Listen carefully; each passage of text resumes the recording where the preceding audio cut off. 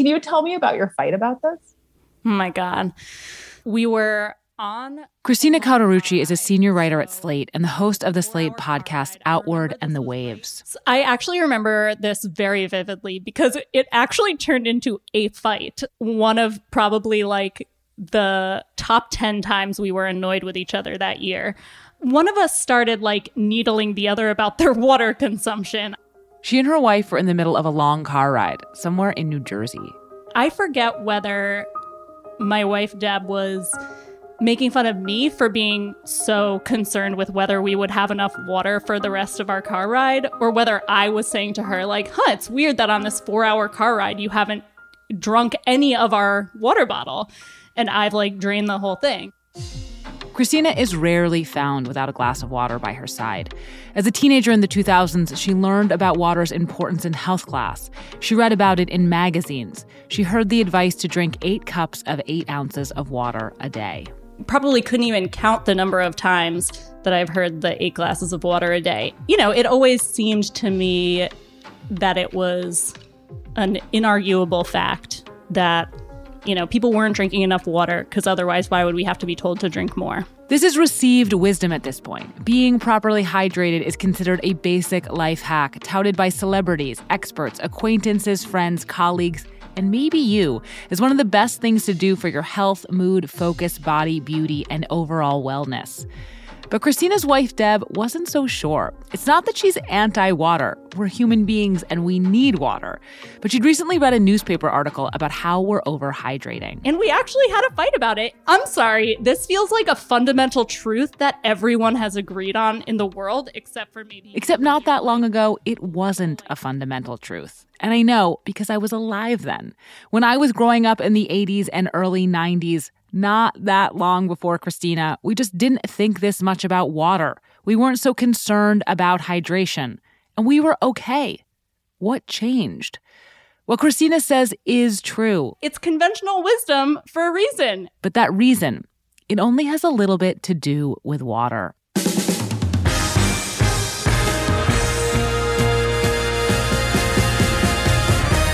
This is Decoder Ring, a show about cracking cultural mysteries. I'm Willa Paskin. As human beings, we need water, but the amount of water that we think we need and the urgency with which we think we need it has changed dramatically over the last 50 years. Hydration, being hydrated, staying hydrated. It's a buzzword, a command, a concern, a business, a meme. But not that long ago, it wasn't any of these things. In this episode, I'm going to look at how we came to embrace hydration so fully and so passionately so recently. It's a change that has to do with money, lots of money, and the beverages and industries that have figured out how to make it by altering the way we think about something freely, widely available. And they've done this using a sales pitch so successful, it has become indistinguishable from common sense. So today on Decoder Ring, why are we so damn hydrated?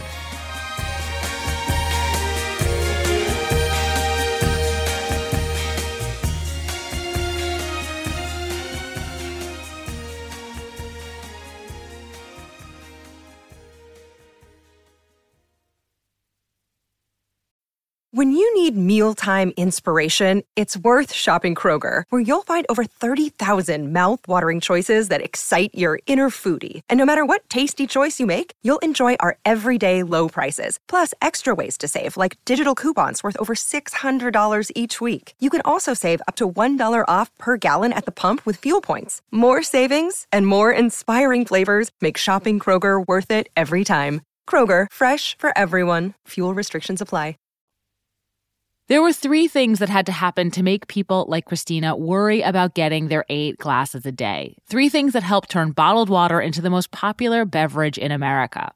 2 of those things are conceptual, and 1 is practical. I'm going to start with one of the concepts, the very idea of hydration. So I'm trying to get at this sort of moment. Basically, we invent hydration. I mean, maybe that's a dramatic way of putting it, but it sort of seems that to me is only slightly overstating it, I have to say. Christy Ashwindin is the author of Good to Go, What the Athlete in All of Us Can Learn from the Strange Science of Recovery. In a sense, hydration from a sports perspective really was sort of an invented thing.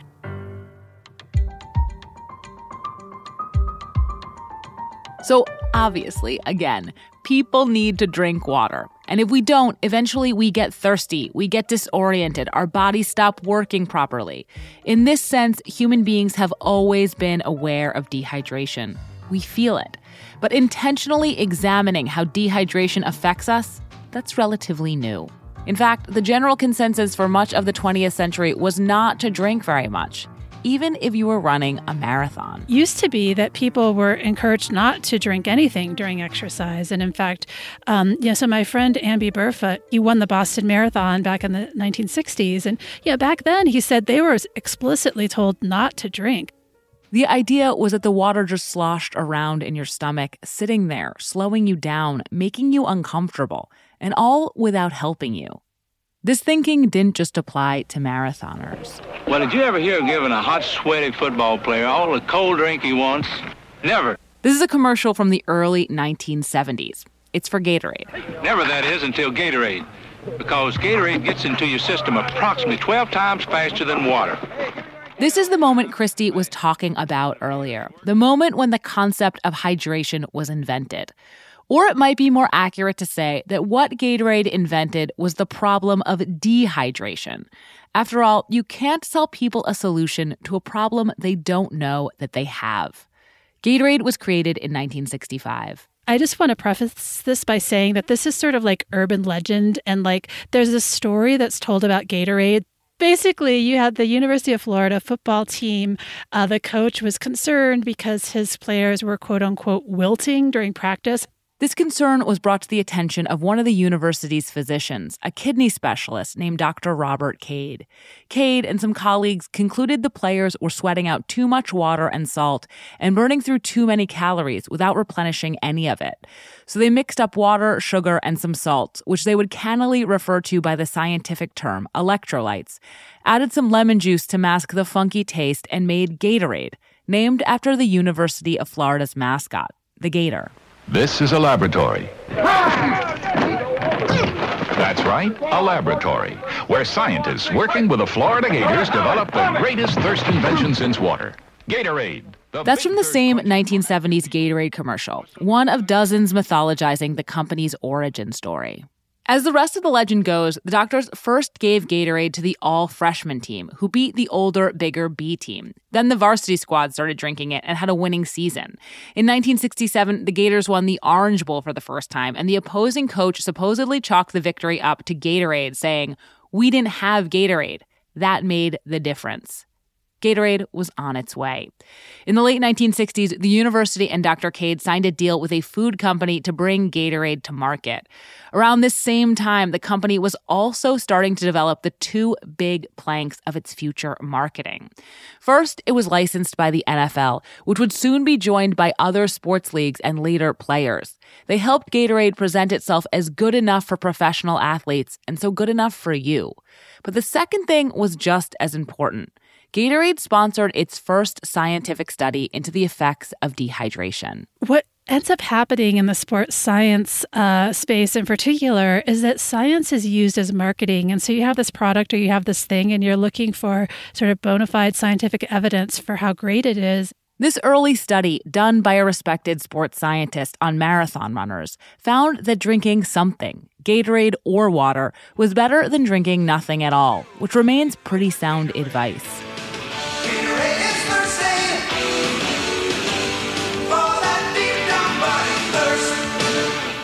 As you can hear in that ad, initially Gatorade got this message across by focusing on the idea of thirst. Thirst is an experience. It's something that you feel. The message was, when you feel thirsty, you should drink Gatorade. But in the years to come, Gatorade would turn to the idea of hydration. And hydration, as opposed to thirst, is drinking to address a condition, dehydration.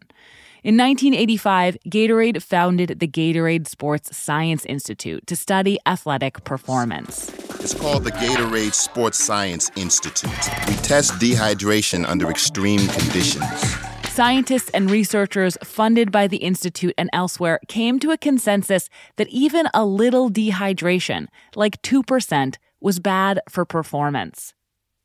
But the thing about 2% dehydration is, you might not feel it, which means you could be a little dehydrated and not even know it. In order to avoid that, you have to drink even when you're not thirsty. This research was being done on elite athletes, but Gatorade's market is bigger than just elite athletes. And this idea that dehydration, even in small amounts and for short periods, is bad, and thirst is an unreliable guide, would spread far beyond the world of sports. Apple Card is the perfect cashback rewards credit card. You earn up to 3% daily cash on every purchase every day. That's 3% on your favorite products at Apple, 2% on all other Apple Card with Apple Pay purchases, and 1% on anything you buy with your titanium Apple Card or virtual card number. Visit apple.co/card calculator to see how much you can earn. Apple Card issued by Goldman Sachs Bank USA, Salt Lake City branch. Subject to credit approval. Terms apply. The 1970s was a great time to launch a sports drink. It was the decade of the jogging boom and the fitness craze. Americans were exercising more than ever, and Gatorade would not be the only beverage to capitalize on this moment. Rather than focus on hydration, though, this next drink sold itself on ideas about health, purity, self-betterment, and virtuous consumption. In other words, it introduced the second big concept on the road to peak water: the idea of wellness. Wellness and water are tightly intertwined now, but this entanglement began with a sparkling European water sold in a voluptuous green glass bottle. Naturally sparkling from the center of the earth. Perrier. That's Orson Welles. In 1977, he became the spokesman for Perrier, which comes from a spring in Vergès, France. People have been drinking water from it since Roman times, but they started bottling it under the name Perrier in the 19th century. That's how far back bottled water goes in America, too, when it was sold primarily as a medicinal product. The brand Poland Springs from the town of Poland, Maine, started bottling then. But in the U.S., the bottled water market bottomed out in the early 20th century with the introduction of chlorination. People started drinking tap water, and bottled water became that 5-gallon jug on a water cooler. In Europe, though, the market never collapsed. Bottled water remained a luxury with different tastes and mineral components regularly served with dinner. Perrier was one of these waters, but by the 1970s, its growth in Western Europe was flat, so it decided to try a well-financed relaunch of the brand in the United States. Deep below the plains of southern France, in a mysterious process begun millions of years ago, nature herself. The Orson Welles ads are the most famous part of that relaunch, and they helped Perrier position itself as more than water. Americans, after all, weren't used to buying water in the first place. To overcome their skepticism, Perrier used Welles' purring vocals to present itself as a sophisticated, healthy European substitute for diet sodas and alcohol. Imported Perrier. It goes with good food. It's what I drink instead of a cocktail. Refreshing Perrier. Perrier also brought the price down, but without making itself too cheap. It was able to become much more widely available in 6-packs at supermarkets while retaining what Time magazine called its snob appeal. There was another thing going on at this time that also had snob appeal: the aforementioned exercise craze.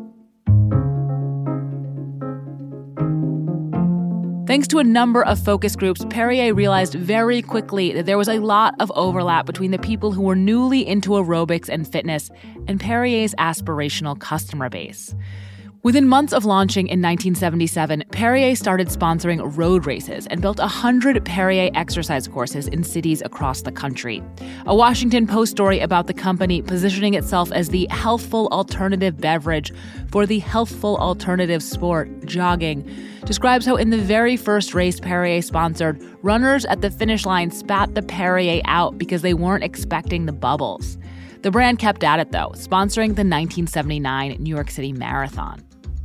This all worked incredibly well. In 1975, Perrier had been selling about 2.5 million bottles a year only in restaurants, which means that on average, in 1975, a little more than 1% of Americans were having one bottle of Perrier a year. By 1979, though, it was selling 200 million bottles yearly, 100 times more, and that number would only go up throughout the 1980s. And Perrier wasn't alone. There was another European import that followed the Perrier playbook almost exactly: down to the gravelly-voiced male pitchman. To start drinking Evian natural spring water from the French Alps. Like a new morning, it's always there for you to do something healthy. Evian, a non-sparkling flat water, launched in 1978. It also became a status object, favored by celebrities like Madonna and Jack Nicholson and affluent customers who were interested in health and exercise. Keep your body at its peak. Drink Evian. In this ad from 1986, against the soundtrack of All This Moaning are a fit man and woman seen in a series of quick cutting close-ups of their clenched faces and sweaty muscle groups. They're pumping iron and doing crunches, him in a tank top, her in leg warmers, and a very high-cut leotard bottom. It's like the sexy version of a Gatorade commercial. And Evian wasn't the only company trying to sell water by selling sex. What's all the noise I've been hearing about Poland Spring? In 1979, Poland Springs, which was financially struggling, hired Mae West, then in her mid-80s, for a series of radio spots. I used to have it delivered to my boudoir by a very handsome young fella. Now he delivers Poland Spring all over the place. Well, I got rid of the fella, but I still keep plenty of Poland Spring around. After all, it comes naturally. The wild double entendre here is a little too in-your-face to be sophisticated, and it didn't help Poland Springs much. Perrier bought the company in 1980 and would go on to buy a number of others before the decade was out. By 1989, it controlled a sizable percentage of the $1.7 billion water market. If that market was much bigger than it had been in the mid-1970s, it was still just a small slice of the beverage market as a whole. The soft drink category was worth $43 billion. And the whole idea of paying for water still seemed ridiculous to a lot of people. In the 1987 movie Spaceballs, a Mel Brooks spoof of Star Wars, there's a gag about Perrier, a can filled with breathable air. Part of the joke being, what are they going to try and sell us next? The answer, so much more water. In 2007, TV network CBS dropped 40 kids in the middle of the New Mexico desert as part of a brand new reality show. These kids would have to build their own society from scratch. And if this sounds like Lord of the Flies to you, well, it was meant to. We were on this mission together, and we were going to prove to the world that we could make a better society than adults could. I'm Josh Gwynn, and I want to know what this wild TV experiment was really about. Split Screen, Kid Nation, a 6-part podcast from CBC. Available now. It's hard to find the first time. First time when I got there, I couldn't even speak. The Atlas Obscura podcast, an audio tour of the world's hidden wonders. Here, flowers bloom forever. It's about people, places, and their stories. A new wonder every day. It's wonderful to feel that connection. The Atlas Obscura podcast, your daily dose of surprise and wonder. Listen to Atlas Obscura wherever you get your podcasts. And don't forget to follow the show so you never miss an episode.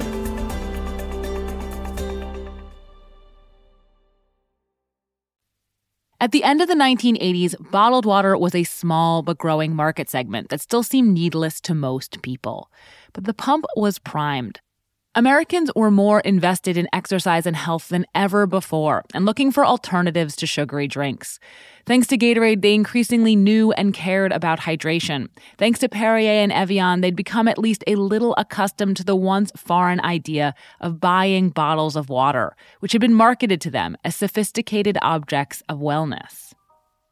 And then, in 1989, a practical innovation came along that took water out of glass containers with French brand names and put it into the fridge at the bodega. A cheap, disposable plastic water bottle made of a material called polyethylene terephthalate, or PET, the lightweight, clear plastic that bottled water comes in to this day. The PET bottle brought the price of water down, and it made it extremely convenient for consumers. And that changed everything. I mean, it really changed the way the U.S. beverage consumer consumed beverages. You never, in the 80s or 70s, ever saw anybody walk down the street with a 12-ounce can of soft drinks. They just didn't do it. Nobody drank on the street. Michael Ballas is the founder and chairman of the Beverage Marketing Corporation, a beverage industry consulting and research firm. He's a beverage industry guy, and he wasn't going to say anything critical about bottled water to me. But I found him and his colleague, Gary Hempel, clarifying about water's incredible sales pitch. Water was dietetic, all natural, didn't have to be carbonated, didn't have to be chilled, had more usage occasions than any other beverage. And plus, it had a healthy, good-for-you halo. You go into a store and you see something new and you think, well, what the heck is this? You got to figure it out. You got to read the label, look at the ingredients. You really have to do that with water. There's not a comparable beverage that could possibly emerge, probably ever, that will equate with the success story of water. This made me laugh. You don't say. Nothing will ever be comparable to water, literally the substance necessary to sustain life on this planet. But that's the thing. Nothing is comparable to water. On the one hand, selling it to us is such a cynical marketing feat. On the other, it almost sells itself. Water is or should be free, but it's also priceless. So, definitely worth 99 cents. And at that price point, the bottled water boom was on. Dozens of new companies popped up of different types and status levels, most with names and labels that connoted purity and nature, like Fiji water from a tropical island. One by one, all the major beverage corporations, what I've taken to calling big water, got into the business too. Nestle, which had purchased Perrier and thus Poland Springs in 1992, was first. In 1994, Pepsi started rolling out Aquafina, a purified municipal water, meaning a purified tap water. Finally, in 1999, Coca-Cola, which held out for so long because it was afraid of cannibalizing its own soft drink sales, began selling Dasani, also a purified municipal water. They used ads like this, in which a man dressed as a bear just out of hibernation chugs a Dasani. Oh, natural mountain stream thing. It's fine. But this tastes crisp, fresh. With hindsight, we know there are serious problems with the rise of bottled water. Environmental problems and social problems, the waste they create and the resources they use, the way these bottled waters, often sourced from municipal systems by private companies, stoke distrust in tap water, further undermining the public infrastructure necessary to keep that free water safe and drinkable. But in getting into the well-documented sins of bottled disposable water, I'm getting ahead of the story. Because in the 1990s, the bottled water honeymoon was on.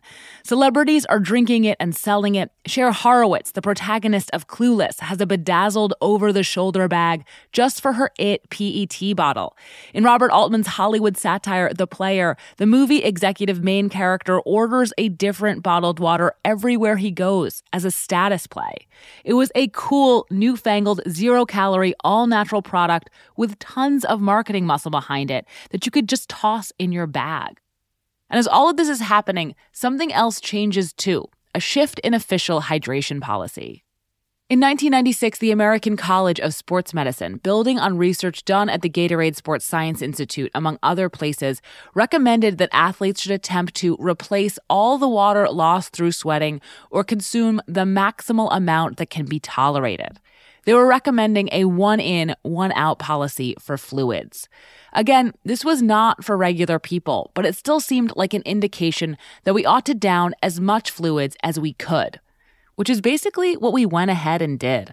Michael Ballas again. From 1995 to 2005, bottled water grew over, in those 40 quarters, each quarter over 20%. This is why the 1990s are the demarcation decade for water, the before and after. If, like me, you became sentient in the 80s and early 90s, you probably didn't grow up carrying around bottles of water, conscientiously drinking more. But if you became sentient towards the end of that decade and into the aughts, you might have. Since the late 1990s, water sales have only increased. In 2016, bottled water became the most popular beverage in America, and it's still growing. But it's not just bottled water that has gotten more popular. So has everything else to do with hydration. And to explain that, we have to turn back to the wellness industry.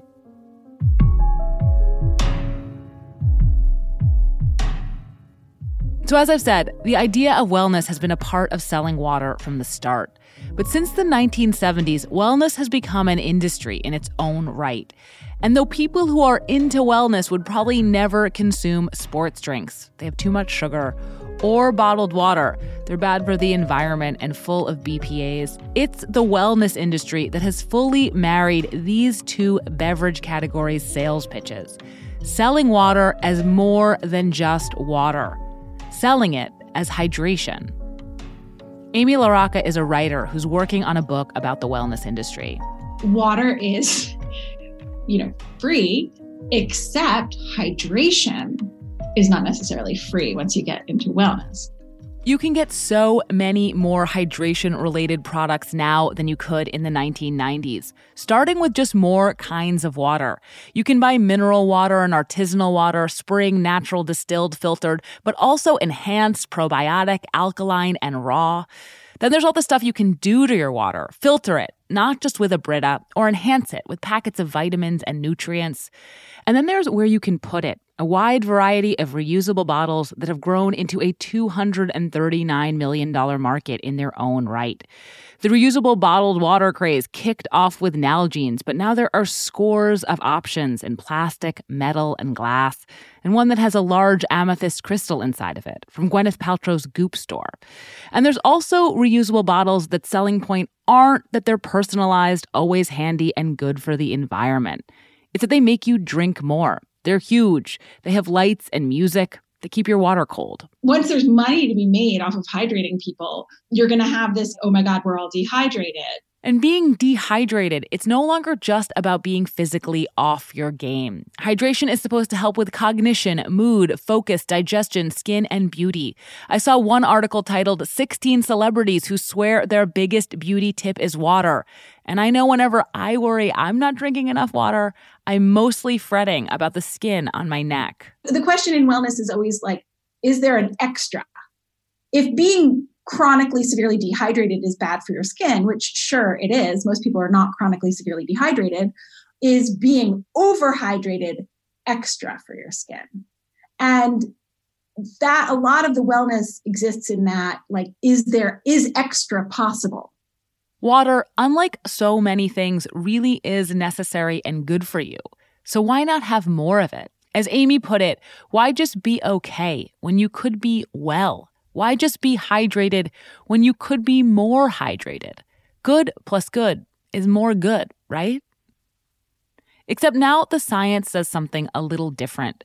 If through the 1990s, research and consumer habits about water had risen in lockstep, in the early 2000s, they began to diverge. Christy Ashwindin again. There have been at least 5 or 6 documented cases of marathon runners who have died from a condition called hyponatremia, which is basically, it's also called water intoxication, but it's basically you're diluting your blood so much that nothing works properly. I'm not trying to scare you about overhydration. You are unlikely to get hyponatremia. But the deaths did spark a re-examination of hydration recommendations in the sports world. And there's a problem in decades of dehydration research. And it's that it didn't distinguish between dehydration and thirst, something that was explained to me by the science writer Alex Hutchinson, who walked me through all of this and whose book I'll tell you about in the credits. Basically, to study dehydration, subjects are denied fluids until they're 2% dehydrated or more, and then their performance is tested. And they tend to do worse than when they weren't dehydrated. But what if the problem wasn't the dehydration? What if it was that they were thirsty and hadn't been allowed to drink? A couple percentage points of dehydration might be just fine, as long as you can drink when you want to.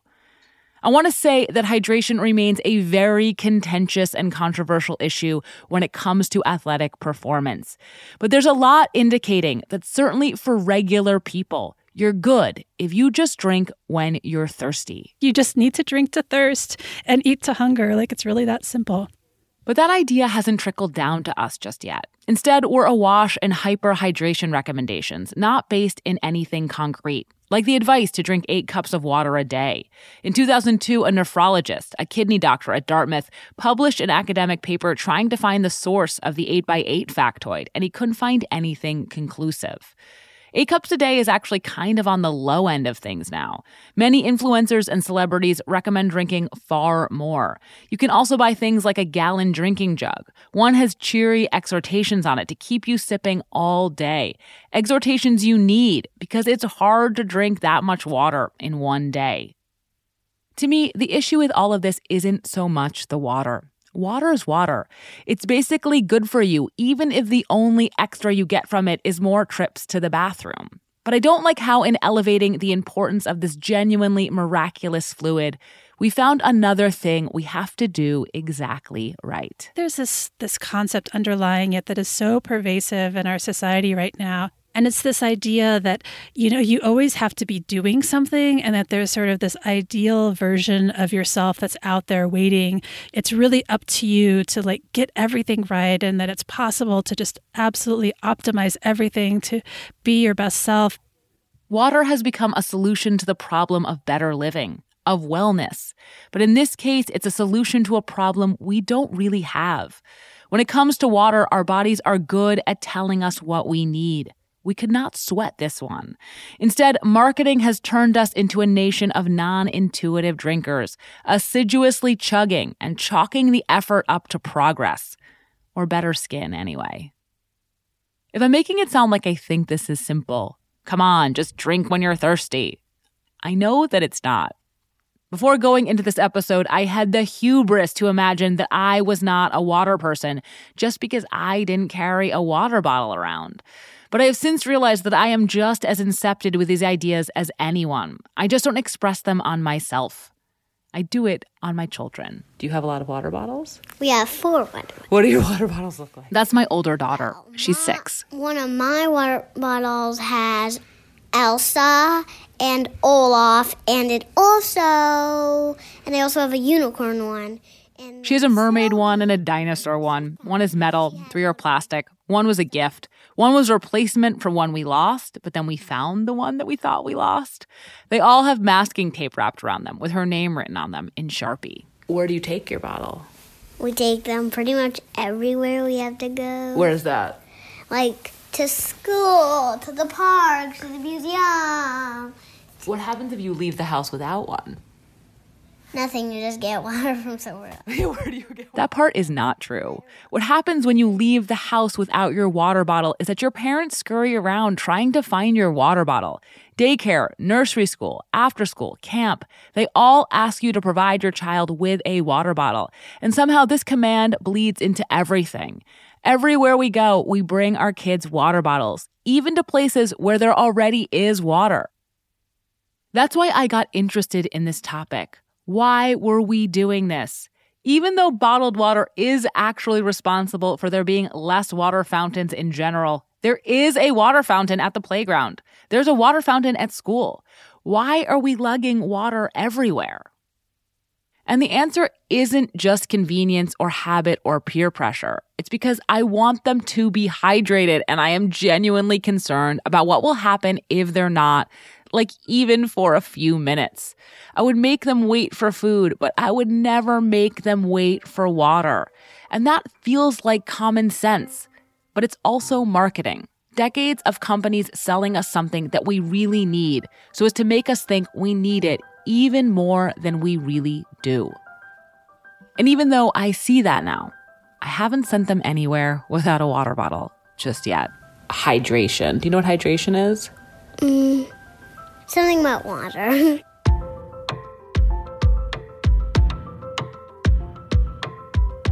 This is Decoder Ring. I'm Willa Paskin. You can find me on Twitter at Willa Paskin. And if you have any cultural mysteries you want us to decode, you can email us at decodering@slate.com.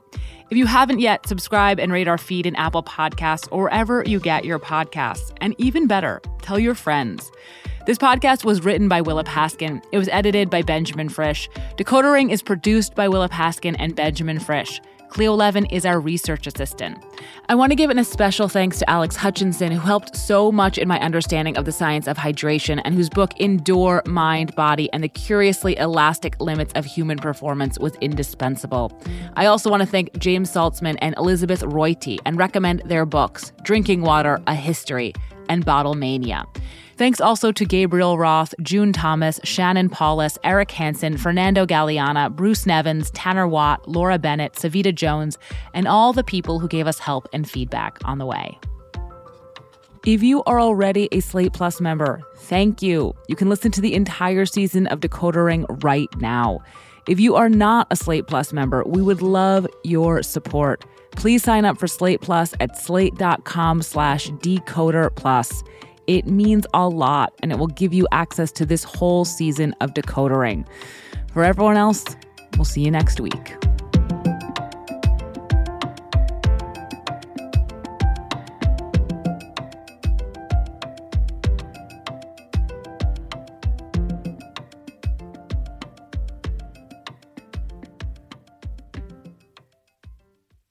With Lucky Land Slots, you can get lucky just about anywhere. Dearly beloved, we are gathered here today to... Has anyone seen the bride and groom? Sorry, we're here. We were getting lucky in the limo and we lost track of time. No, Lucky Land Casino, with cash prizes that add up quicker than a guest registry. In that case, I pronounce you lucky. Play for free at LuckyLandSlots.com. Daily bonuses are waiting. No purchase necessary. Void where prohibited by law. 18+. Terms and conditions apply. See website for details. Hi, this is Dahlia Lithwick, host of Slate's legal podcast, Amicus. If you're listening to this show, you might be interested in Amicus's live show that we're hosting in Washington, D.C. on Tuesday, May the 14th. My colleague, Mark Joseph Stern, and I will be talking to some amazing guests, including Sherrilyn Ifill and a sitting state Supreme Court justice, all about how originalism, a relatively recently invented way of interpreting the Constitution, has taken over the Supreme Court and radically reshaped the law. It's been doctrinal rocket fuel for the conservative legal movement and facilitated the rolling back of abortion rights, the expansion of gun rights, and the obliteration of the separation of church and state. And as another wildly consequential Supreme Court term careers to its end, the court's originalists are on a tear. But there's something you can do about it, and we hope you'll join us in D.C. on May 14th to explore the possible pathways out of the current situation. Go to slate.com/amicuslive for tickets.